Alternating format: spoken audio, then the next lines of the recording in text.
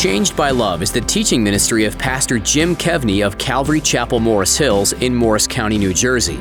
Pastor Jim's desire is to teach the Word of God with passion and simplicity, as well as a direct application to our daily lives. Have you ever been in a situation where you feel unloved by the people around you?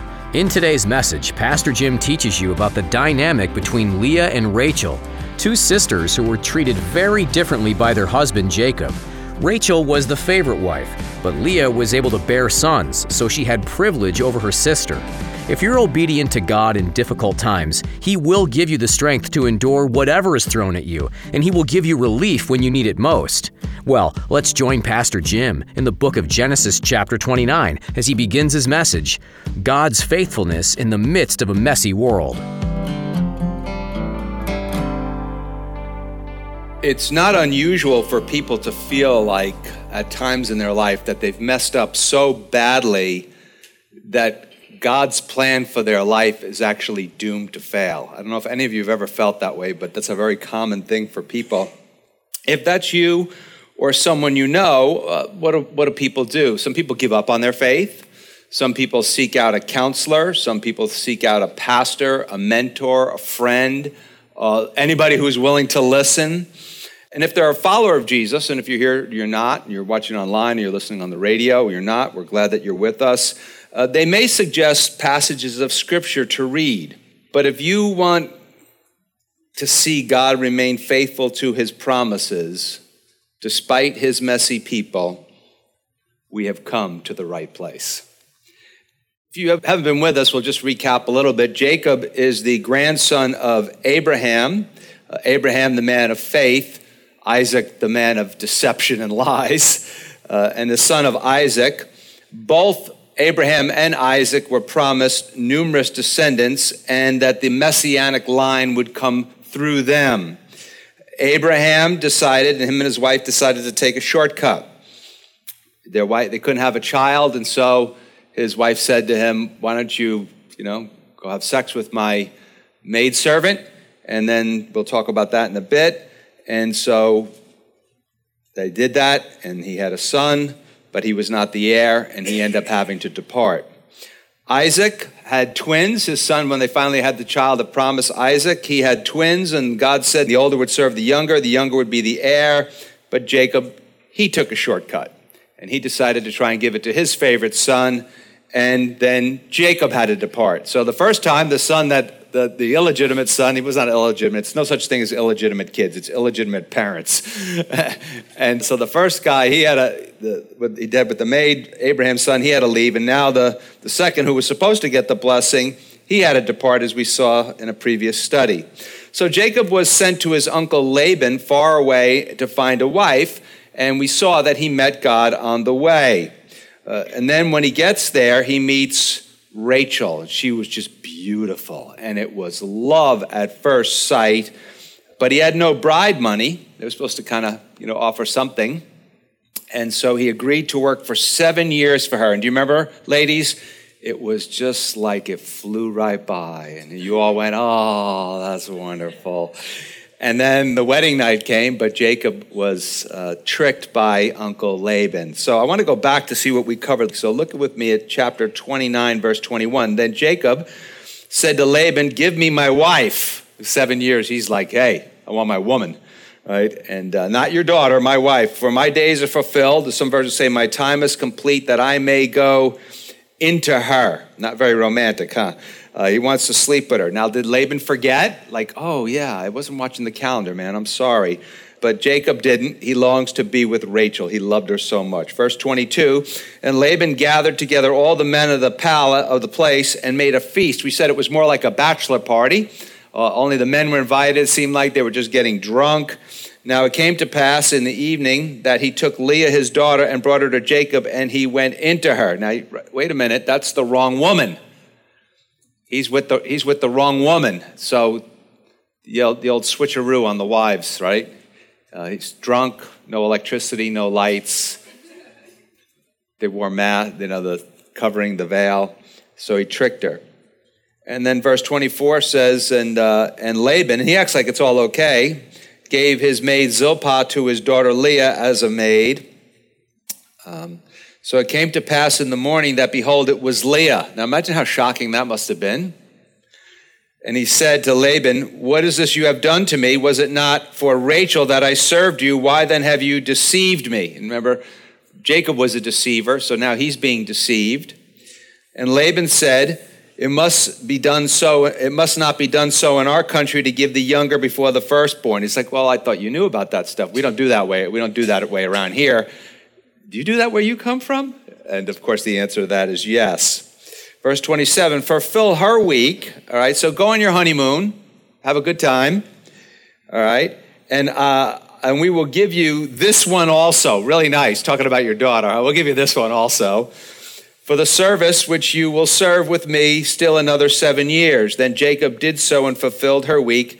So he gave him his daughter Rachel as wife also. So he gets married and goes on a week-long honeymoon, comes back, gets married again.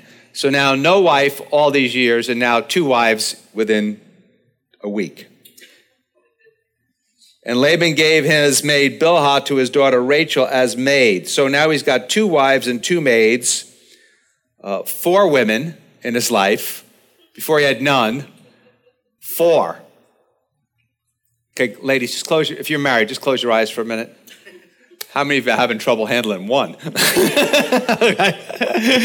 And this guy's got 4. Now it's not because my wife's difficult. It's because I'm inept. So I want to be clear on that. So then Jacob also went into Rachel, and he also loved Rachel more than Leah. You got to bank that one. If you have your own Bible, you might want to underline that. And he served with Laban still another 7 years. That's where we left off. So now the drama, you're like, there's a lot of drama already, Pastor Jim.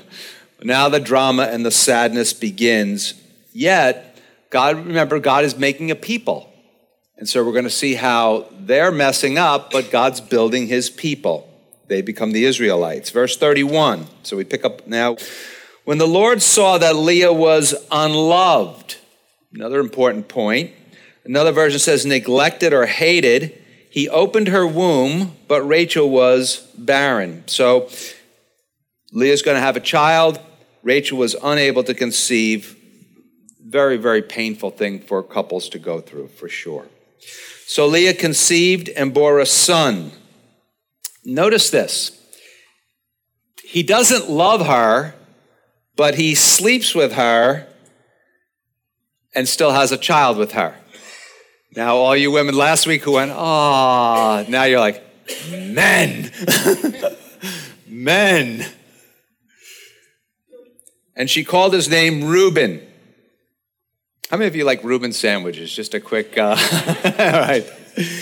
All right, so she called his name Reuben, and I can't believe how many of you raised your hands. And his name means to see. For she said, the Lord has surely looked on and seen my affliction. What's her affliction? That her husband can't stand her.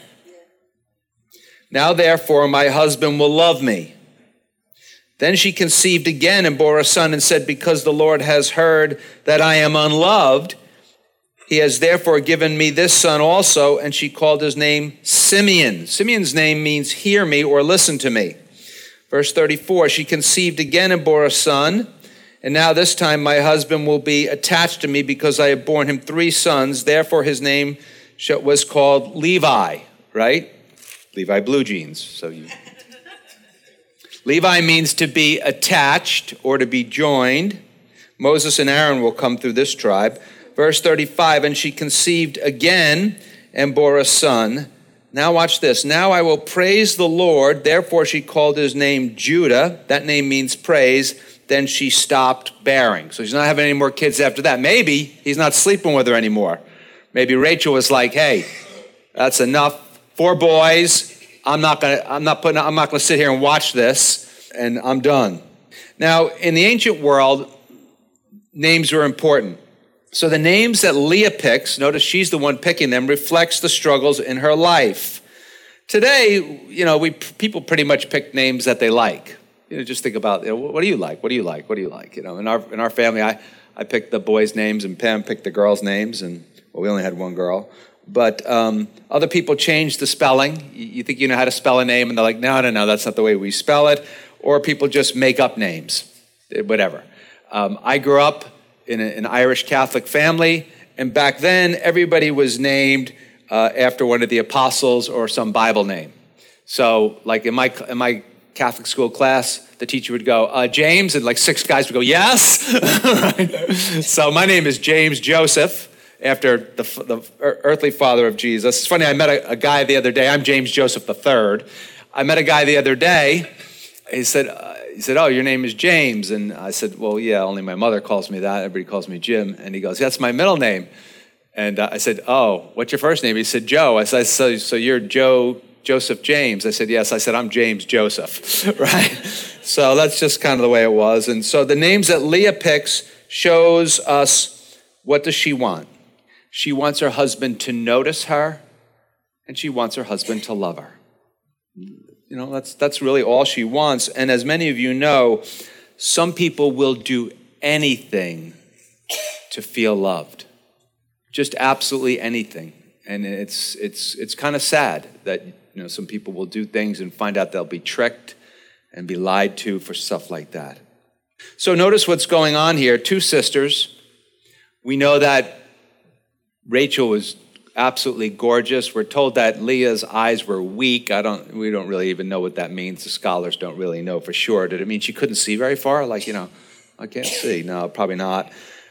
Same husband, 2 sisters. One, of course, is the prettier one, and the one that the husband's in love with, and she's, loved much more than the other. However, in that culture, a woman's value was generally seen in the number of sons that she had. So Leah's got, even though she's the unloved one, she's got 4 sons. So she's winning. Not to mention that Jacob is the bearer of the blessing of Abraham, that then went to Isaac, then went to him, to be the line of the Messiah. So the question is, who will get that blessing? Who will be the great-great-great-great-great-great-grandmother? They don't know how long it's going to take, of the Messiah. And as we move along, it doesn't even seem they care at all about it. So here we see something I think really interesting, that the Lord does not forget the forgotten. She's unloved, but the Lord sees her. And the Lord doesn't forget the forgotten. The Lord doesn't forget the neglected. The Lord doesn't forget the unwanted. The Lord doesn't forget the wronged. The Lord doesn't forget the used. The Lord doesn't forget the abused. The Lord doesn't forget the poor. The Lord doesn't forget anyone. It's important that you know, friend, that God sees you. Oh yeah, Jacob wouldn't give Leah the time of day, but God sees you. He knows you. He knows what you are going through, good and bad. And I don't know about you, but when I look at things like this, that's a really appealing thing to me about God. That, a lot of times when people are going through tough times, you're like, well, you kind of avoid them. But God just comes closer. Or at least he's always been there. He just seems closer. In American culture that we worship comfort, that might not mean that much to you, but if you lived under an oppressive situation or an oppressive country, that would mean a lot to you. In Leah's case, Jacob's deceiving of his father and her own father's dishonesty by plunking her in there result in her sorrow and tears. Once again, we said earlier that his grandfather's wife, Sarah, couldn't give Abraham a son, and she took a shortcut. She said, take my maid Hagar. Now, Abraham could have said no. Men. But then she had a baby, and it was a son. But Sarah hated Hagar, her maidservant, for it, and her son Ishmael, but the Lord didn't hate them. Why would the Lord be so merciful to these people? Because that's just the way he is. That's just the way he is. Even with his messy, messy people. So you may be here tonight and you're just a hot mess. You're listening. You're like, I'm messed up. I couldn't even get in my car and drive to church tonight. I wanted to come, but I'm such a hot mess. I don't really want to be seen by anybody. And the Lord's like, that's fine. I'm cool with that. I'm fine. Come on, come closer. Let's talk. Certainly this should motivate us to think about others differently, shouldn't it? I mean, we have received a lot of grace. If you are a follower of Jesus, you have received a lot of grace. And remember, we say this often around here, we never want to be a cul-de-sac of grace. We never want to be just like a dead end of grace. We want to be a highway of grace. We want it to come to us, and God gives us more than we can handle, and then pass it on to others as well. God often quickly forgives, and may that motivate all of us to live the same way. That doesn't mean you tolerate certain things that just are beyond limits, but you know, you don't want to live your life in just a life of just angry with people all the time. What about Jacob now? I wonder what's going on in his mind. Is he starting to think right now, am I with the wrong woman? Like, what's going on here? Wife number 1 has 4 sons, and wife number 2 has none. What's going on here? I don't know. Did he start to wonder, like, you know, all the sin in my life, the deception with my father, tricking my father to try to steal the birthright, even though it was mine anyway? Is that, and my brother trying to cheat my brother out of things? Is that all coming back to haunt me? You know, is it what goes around comes around? Is it karma, man? Like what's going on here? Yet, this is what's so sad. He can't find it within himself to love Leah. He just can't. You know, maybe you're here and you're younger. Sex does not equal love. And sometimes people learn that the hard way. And having a baby doesn't equal love. And so she's thinking, well, if I just give him what he wants, then he's going to love me. But that's not what happens. You know, we said Jacob takes no part in naming the boys. Maybe he's angry with the meaning of the names too. And then we come into chapter 30, says verse 1, now Rachel saw that she bore Jacob no children. Rachel envied her sister. She's not happy for her. She's jealous of her, and she said to Jacob, give me children or else I die. Another version says, or else I will die or I shall die. That's just, what is that? That's pain and frustration talking, right? She's not going to just die from not having a child, but inside, she's dying on the inside. And there's just part of her that she's just this pain, and it's just too much. Now look at verse 2. And Jacob's anger was aroused against Rachel, and he said, am I in the place of God who has withheld from you the fruit or the offspring or the children of the womb? Quite honestly, could you think of a worse answer than that? I mean, that's got to be the stupidest answer I have ever heard in my life. Your wife comes to you and she's painful because she can't have a child, and you're like, what do you think, I'm God? That's like, spend the next year on the couch. Really. That's just horrible. So what happens? In her pain, Rachel unloads on Jacob. And those of you who aren't married, that's part of what marriage is. Sometimes your spouse is just going to unload on you. They're just, they get away with it with you because you're not going to, too much paperwork to fill out to end your marriage. So it's all right. Tomorrow's another day. But so she just unloads on him. And the thing is, she wants something good, doesn't she? She wants a good thing. Also, who knows? Maybe she's afraid of losing her husband. Maybe she's like, hell, listen, maybe he's going to take off with the baby factory. I don't know. Just keep making more kids. Mix that with, it says Rachel saw no babies for her, and her sister, of all people, her sister's just pumping them out. Boys, in fact. Remember we said that's how you really were valued in that culture, if you had boys. And she exclaims that she will die if she does not have children. And sadly, when we get to chapter 35, that's exactly how she's going to die. She's going to die in childbirth. How sad this situation. Two sisters, both jealous of each other. I'm jealous of this sister because she's so beautiful and he loves her the most. And I'm so jealous of this sister because she's the one having all the kids.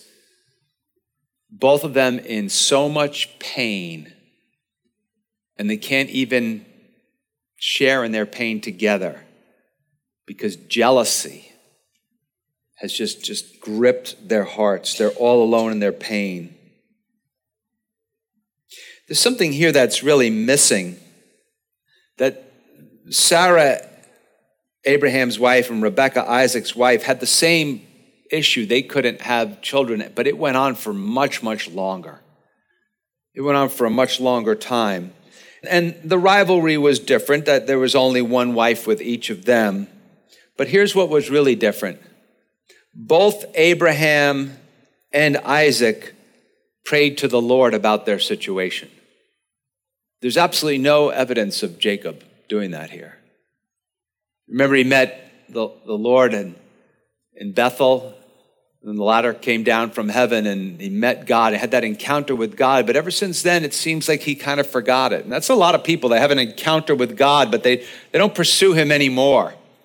And so he's sort of out there. And I got all these other women. We're going to see they start, doing a lot of different stuff.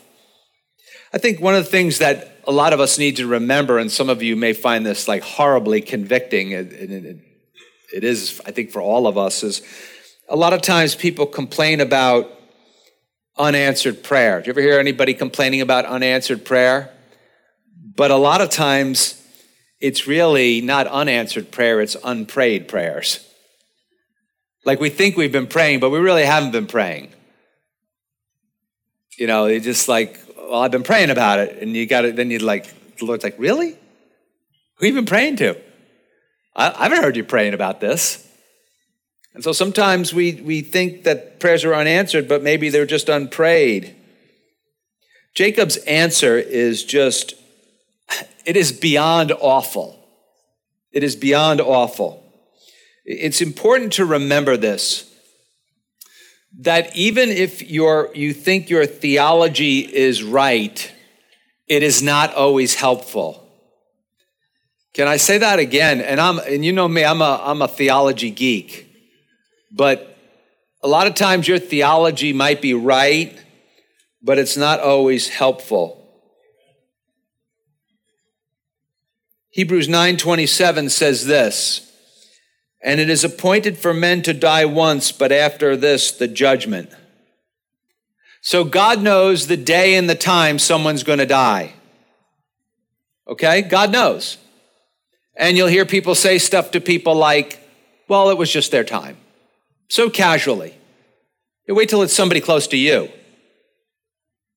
And you're going to be like, excuse me, would you mind just taking the knife out of my back here for a second? Because that is not always the most helpful thing to say to people. You see, having your theology right does not throw sensitivity out the door. If you read any of the writing from the great reformer, John Calvin, he basically thought that God was in control of every single little thing that happened.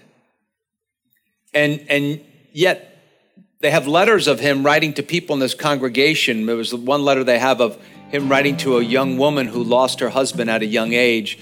And this is what he wrote: "We do not know why God allows such things." You might say, well, he's kind of shaving his theology. I would say, no, he's being a pastor. He's being a Christian. He's being a loving brother.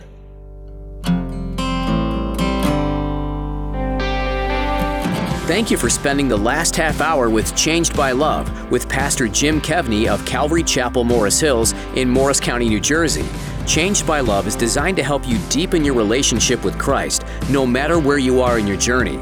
Teaming with Changed by Love financially makes it possible to reach thousands, many more than you and I could reach on our own. We are stronger together than we could ever be apart. Please consider a generous gift today.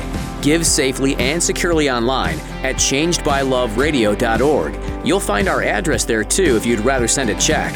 You can always reach us by phone at 862-217-9686. It takes a team to encourage thousands. You and Changed by Love with Pastor Jim Kevney. changedbyloveradio.org.